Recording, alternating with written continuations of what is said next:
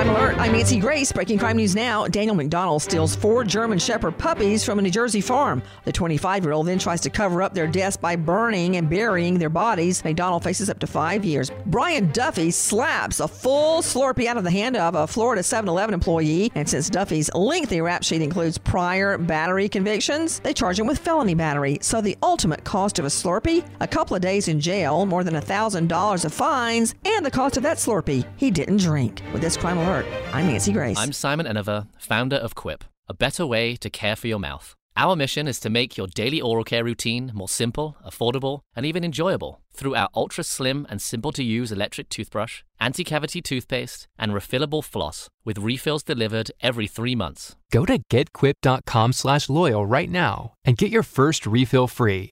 That's your first refill free at getquip.com/loyal. Spelled getquip.com/loyal.